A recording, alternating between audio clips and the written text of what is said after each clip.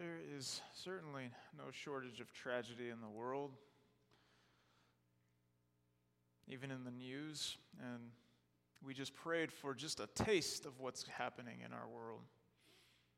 And each year we see all kinds of things, tragedy at the hands of others, tragedy out of anyone's control, things like earthquakes, hurricanes, tornadoes, fires, shootings, bombings. And that's the short list. These things are hard enough to process and so often leave wakes of devastation involving entire communities. But unfortunately, every so often when these things occur, someone, often a preacher, will take the opportunity to rub salt in the wound and start speculating and make the statement that such an event occurred because of the sin of that community or because of the sin of the victims involved. Our passage today is a lectionary gospel passage for this morning. And in our passage, Jesus gets an interesting report about a tragedy, likely a massacre. But Jesus has a very different take on this scenario and tragedies in general than the preachers I just mentioned. Interestingly, Jesus brings up another tragedy and uses both of these episodes to instruct those who are listening to them as to what they should be doing while they still live. And he then illustrates his teaching with a parable. This is a very appropriate passage for Lent. People often use Lent, our current church season, to introspect and to recognize their mortality before God, their sin before God, in preparation for recognizing Jesus' work on Good Friday and his resurrection on Easter Sunday. And Jesus' words today certainly inform that.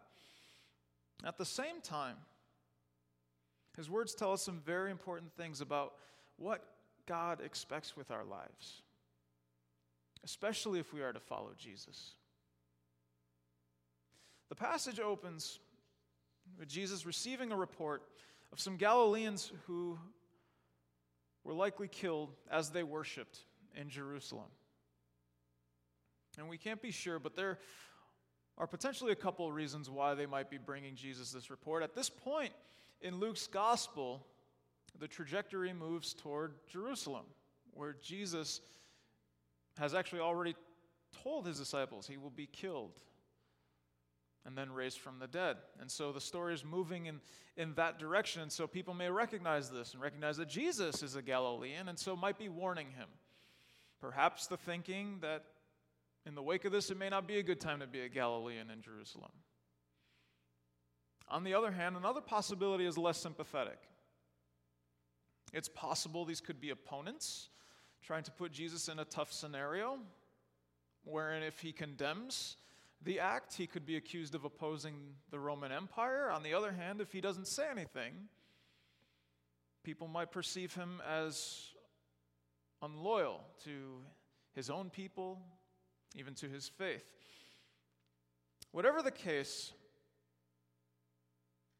he kind of goes around both scenarios. And instead, whether he's being warned or challenged, he takes the tragedies as an opportunity to teach the audience. He teaches them about these tragedies and how they may instruct their lives. And the way he addresses both tragedies tells us, first, that tragedy does not necessarily translate to judgment. He says, do you think that these Galileans were worse sinners than all other Galileans because they suffered this way? I tell you, no. There are tragedies that happen that have absolutely nothing to do with the sin of the people involved or the sin of the community affected by it. We can't look at these things and say, well, they had it coming.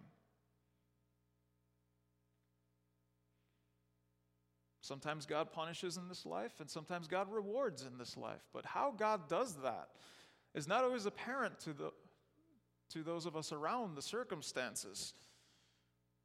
And bad things happen to good people. There are no easy answers as to why, but the Bible does not get around this reality either. It doesn't deny this reality. There are large portions of Scripture dedicated to it. The book of Job wrestles with this question very directly. Why bad things happen to good people? Even if we're not tempted to project judgment on those experiencing tragedy, perhaps we might be tempted to blame people for their circumstances. We might tell ourselves that someone's tough circumstances are because of their moral or spiritual mistakes.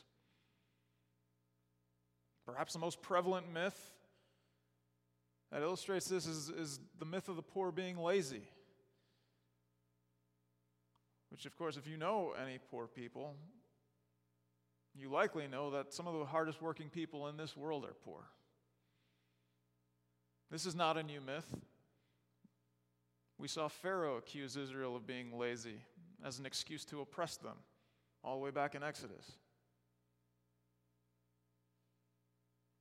But Jesus' words tell us, first, we can't judge people by their circumstances. And if you take Jesus' words throughout the Gospels, we can't judge people. Period. Of course, he doesn't stop there. And rather than commenting on the tragedies themselves, he takes the opportunities to have people consider themselves. Rather than judging the people in these tragedies or speculating about their sin, better to consider the state of one's own heart. Do you think that these Galileans were worse sinners than all the other Galileans because they suffered this way? I tell you, no. But unless you repent, you too will all perish. And he says the same thing about those who died when the tower fell. Rather than speculate about someone's circumstances or about why someone may have met their fate, tragedies such as these serve as sobering reminders of our mortality. And the reality that we will be held accountable before God on the other side of our death. The unrepentant heart, Jesus tells us, faces God's judgment. That's the kind of perishing Jesus is talking about.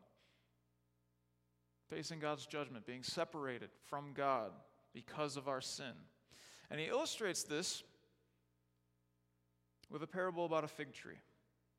A man had a fig tree in his vineyard, and it didn't bear fruit for 3 years, and so he's ready to cut it down. And the gardener convinces him to put off the tree being cut down. Let him give it special care. We'll give it another year, and if it still doesn't bear fruit, then let it be cut down. It's a vivid illustration of what Jesus has just taught.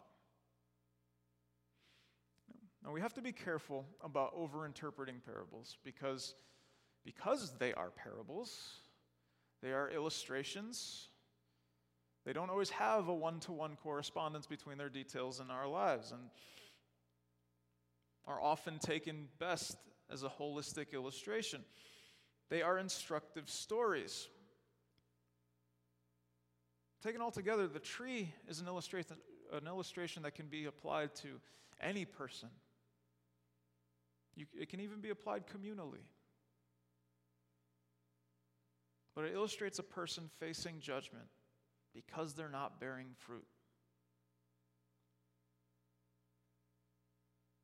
And if we're talking about judging others, there's at least one line of interpretation that sees the special treatment that the tree receives as blessing. And so it could be, this may or may not be the case, but it could be that the blessings we do have are there to help us cultivate fruit. And it might be the case that I might not bear fruit otherwise if I didn't have the blessings in my life. Regardless, one of the things the tree teaches us about God is that God desires repentance. However we view the parable, that much is clear. God desires repentance. It's an illustration of what Jesus has just said. If a tree doesn't bear fruit, it will be cut down. If someone has an unrepentant heart, they will perish. They will face the judgment of God. And this is a hard truth to wrestle with sometimes. But as with all things that God does, love is at the heart of it. God's justice, His judgment is a product of His justice, and His justice is a display of His love for people. He is not indifferent to what happens to people. He is not indifferent about sin. He's not apathetic about things like oppression or the plight of the poor or abuse. He's not indifferent to the things within our lives that might get between Him and other people or ourselves and Him. Someone not bearing the fruit of repentance will face God's judgment. The instruction of these tragedies is that we don't know when we will be called to account. Such is the urgency of Jesus' words. None of us are guaranteed tomorrow. That's what the tragedies tell us. We need to repent today. We need to examine our own hearts today, rather than speculate about what's in someone else's.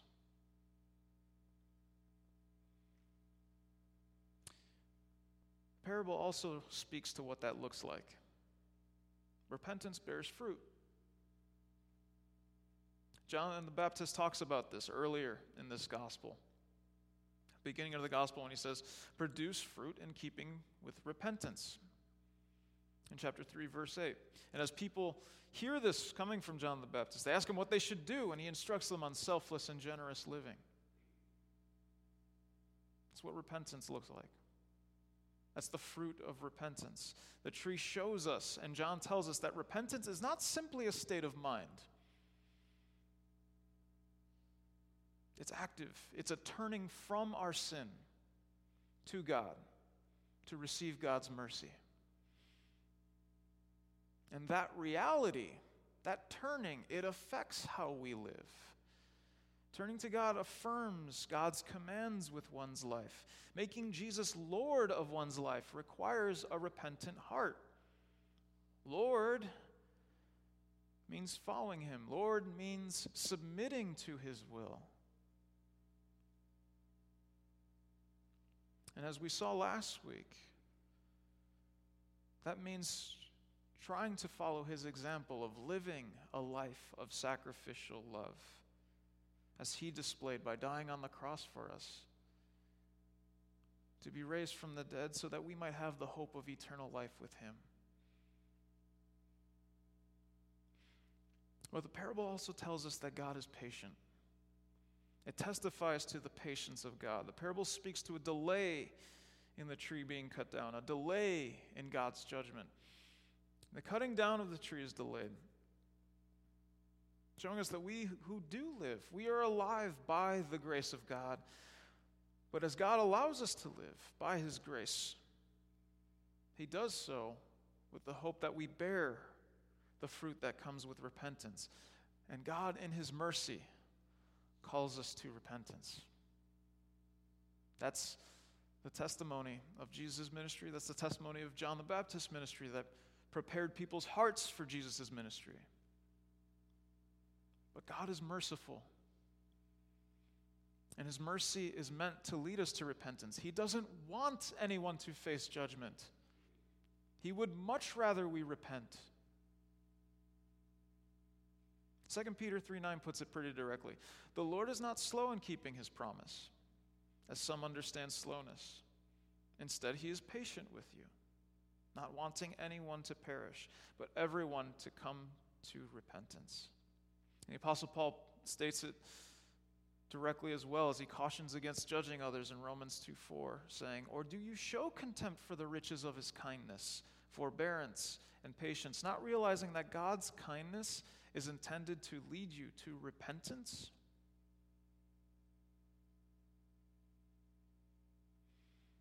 Let me step aside for a second.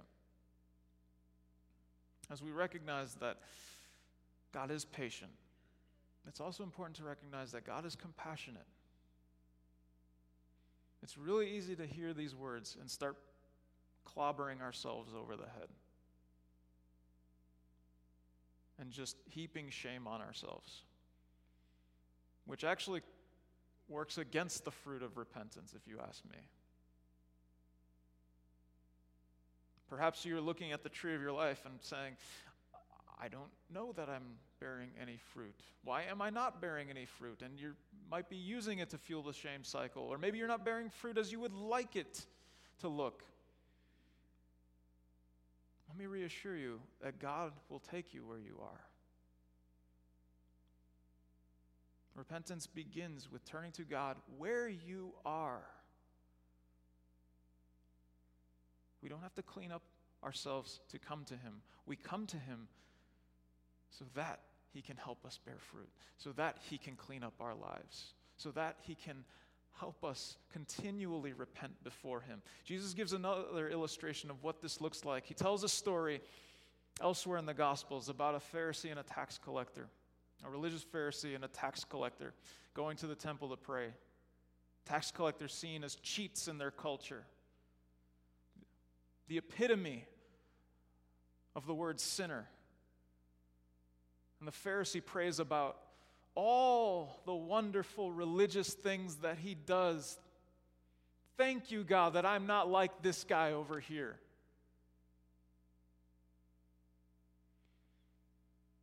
And the tax collector simply prays, God, have mercy on me, a sinner. And Jesus tells us that that man went home justified before God. That's the prayer that's acceptable to God. The prayer of humility. Coming to God humbly, seeking His mercy.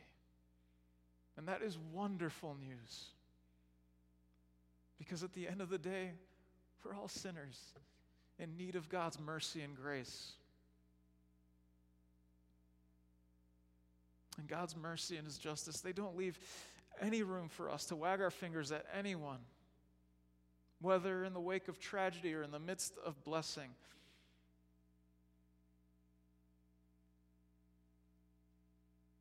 But rather than let that truth, rather than let the truth lead us to pride in whatever fruit we do bear, we should always walk humbly before God. We should consider the state of our hearts, repenting and turning to God, and bear fruit in accordance with repentance, following Jesus, asking Him to empower us to live lives of sacrificial love, reflecting His. Lent is as good a time as any for self-reflection. As we prepare to recognize Jesus' work on the cross, to die for our sins, we recognize our need of saving as sinners. Sinners who need to repent from our sins and turn to God to receive His mercy. As we prepare to celebrate His resurrection, we recognize the gift of eternal life for all who would turn to God in repentance and receive the lordship of His Son, Jesus. Maybe you don't know if you've ever done that. Maybe you don't know if you've ever considered the state of your heart before God, or considered where Jesus is in relation to your life. As I said before, God will take all of us where we are. God's mercy and grace is there to be received if we would come to Him. And you can do that. Lord, have mercy on me. Thank you for your forgiveness. Jesus, I receive your lordship. Help me to be like you. And if you do already follow Jesus, if you already affirm Him as Lord, that's a good exercise to do regardless, especially in Lent, to continually return to the Lord, to examine in prayer before Him the parts of our hearts that have strayed, and to seek Him in helping us grow to be more like Him. God in His mercy has given us the gift of life as we know it now. Let's offer our lives to Him that we may bear fruit for Him and know life with Him forever. Let's continue worshiping.